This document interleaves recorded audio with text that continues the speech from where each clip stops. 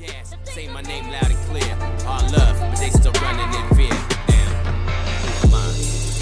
Who am I?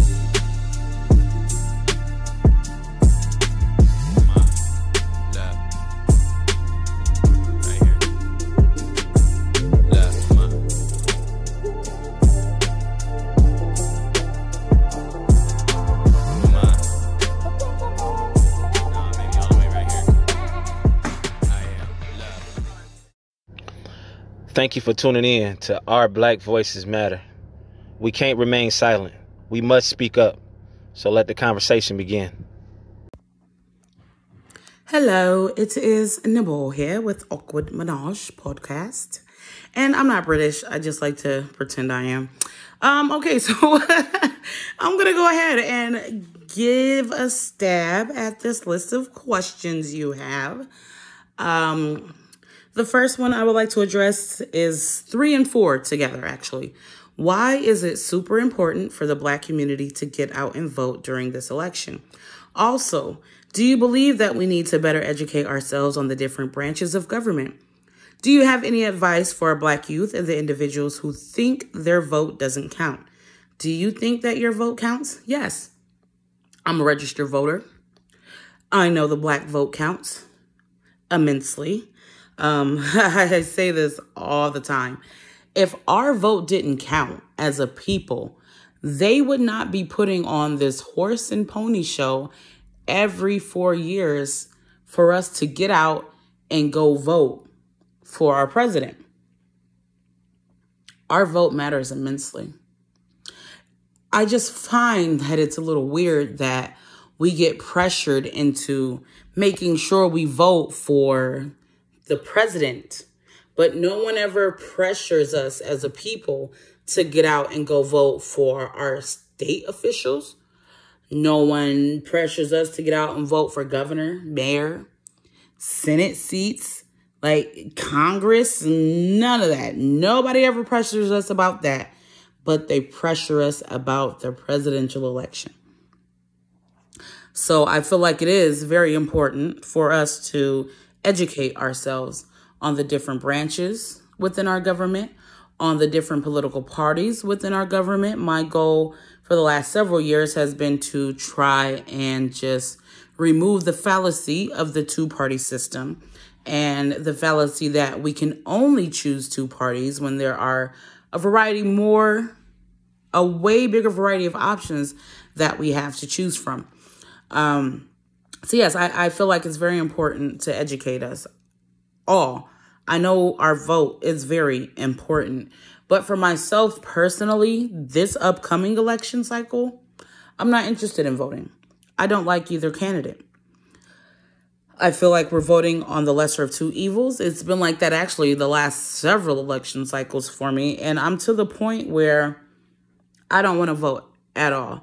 I have a group of friends, and we're trying to make some changes and doing what we can within our community to try and help educate our people.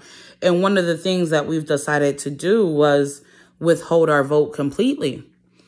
Withhold the vote until we can get a candidate that we can say is 100% behind us as a people and 100% have our agenda in mind and want to push that agenda.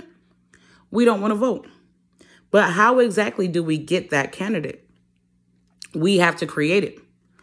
We either have to work to find the underdog that we can back and push and get on the ballot, or create a candidate from scratch that we can push and back and get on the ballot. But that only happens until we have the type of generational wealth that is needed to be able to form super PACs and be able to consistently have that super PAC until our candidate is on that ballot, is in the office, making the moves and calling the shots. Majority of our people are on the city, are in the House, making those moves and calling those shots and pushing that legislation. It's not something we expect to happen in our lifetime. We do believe that it's going to be a few years removed from ourselves, probably in our kids' lifetime.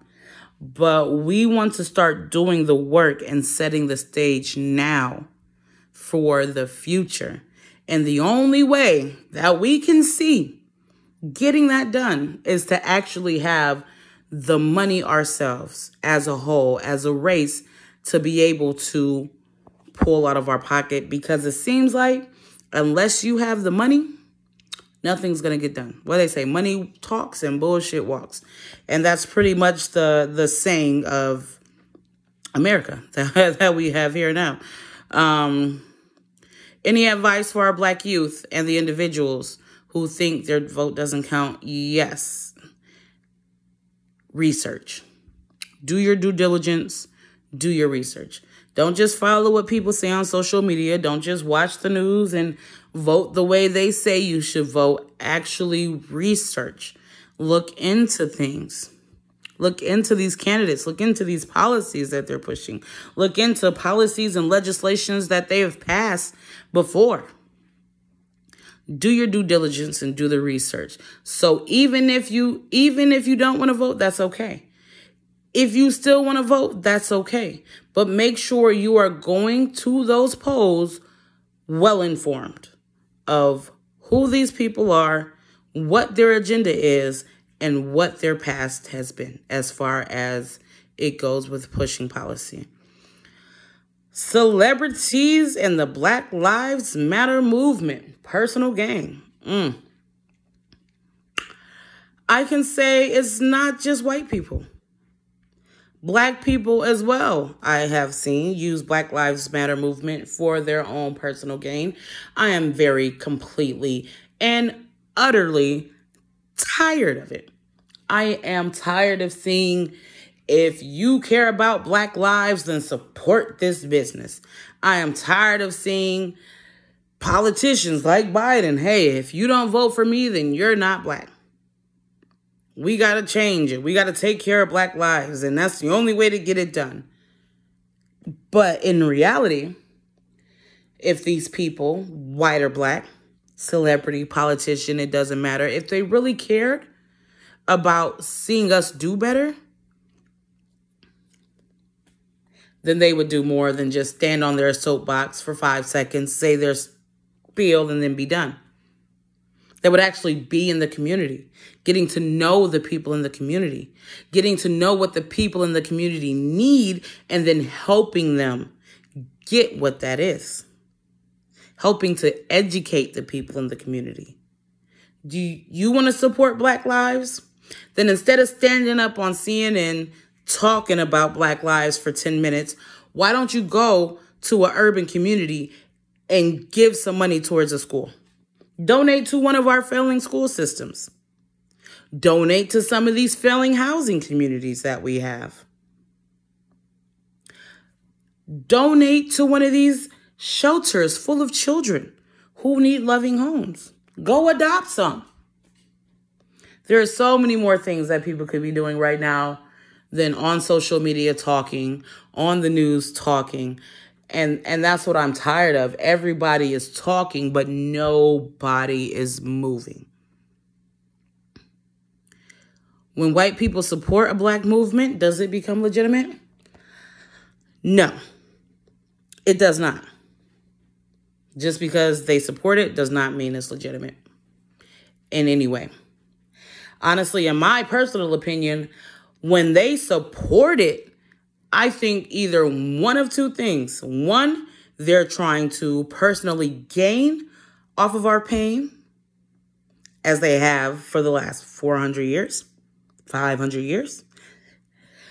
Or they are only aligning themselves with our movement to sabotage it from the inside out.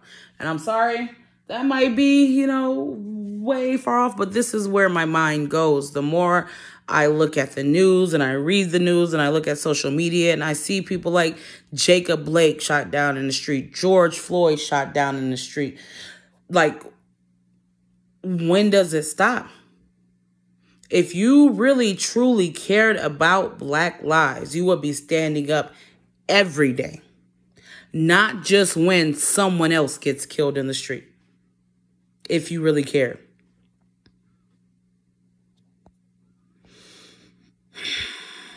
Defund the police? Double-edged sword. Yes and no.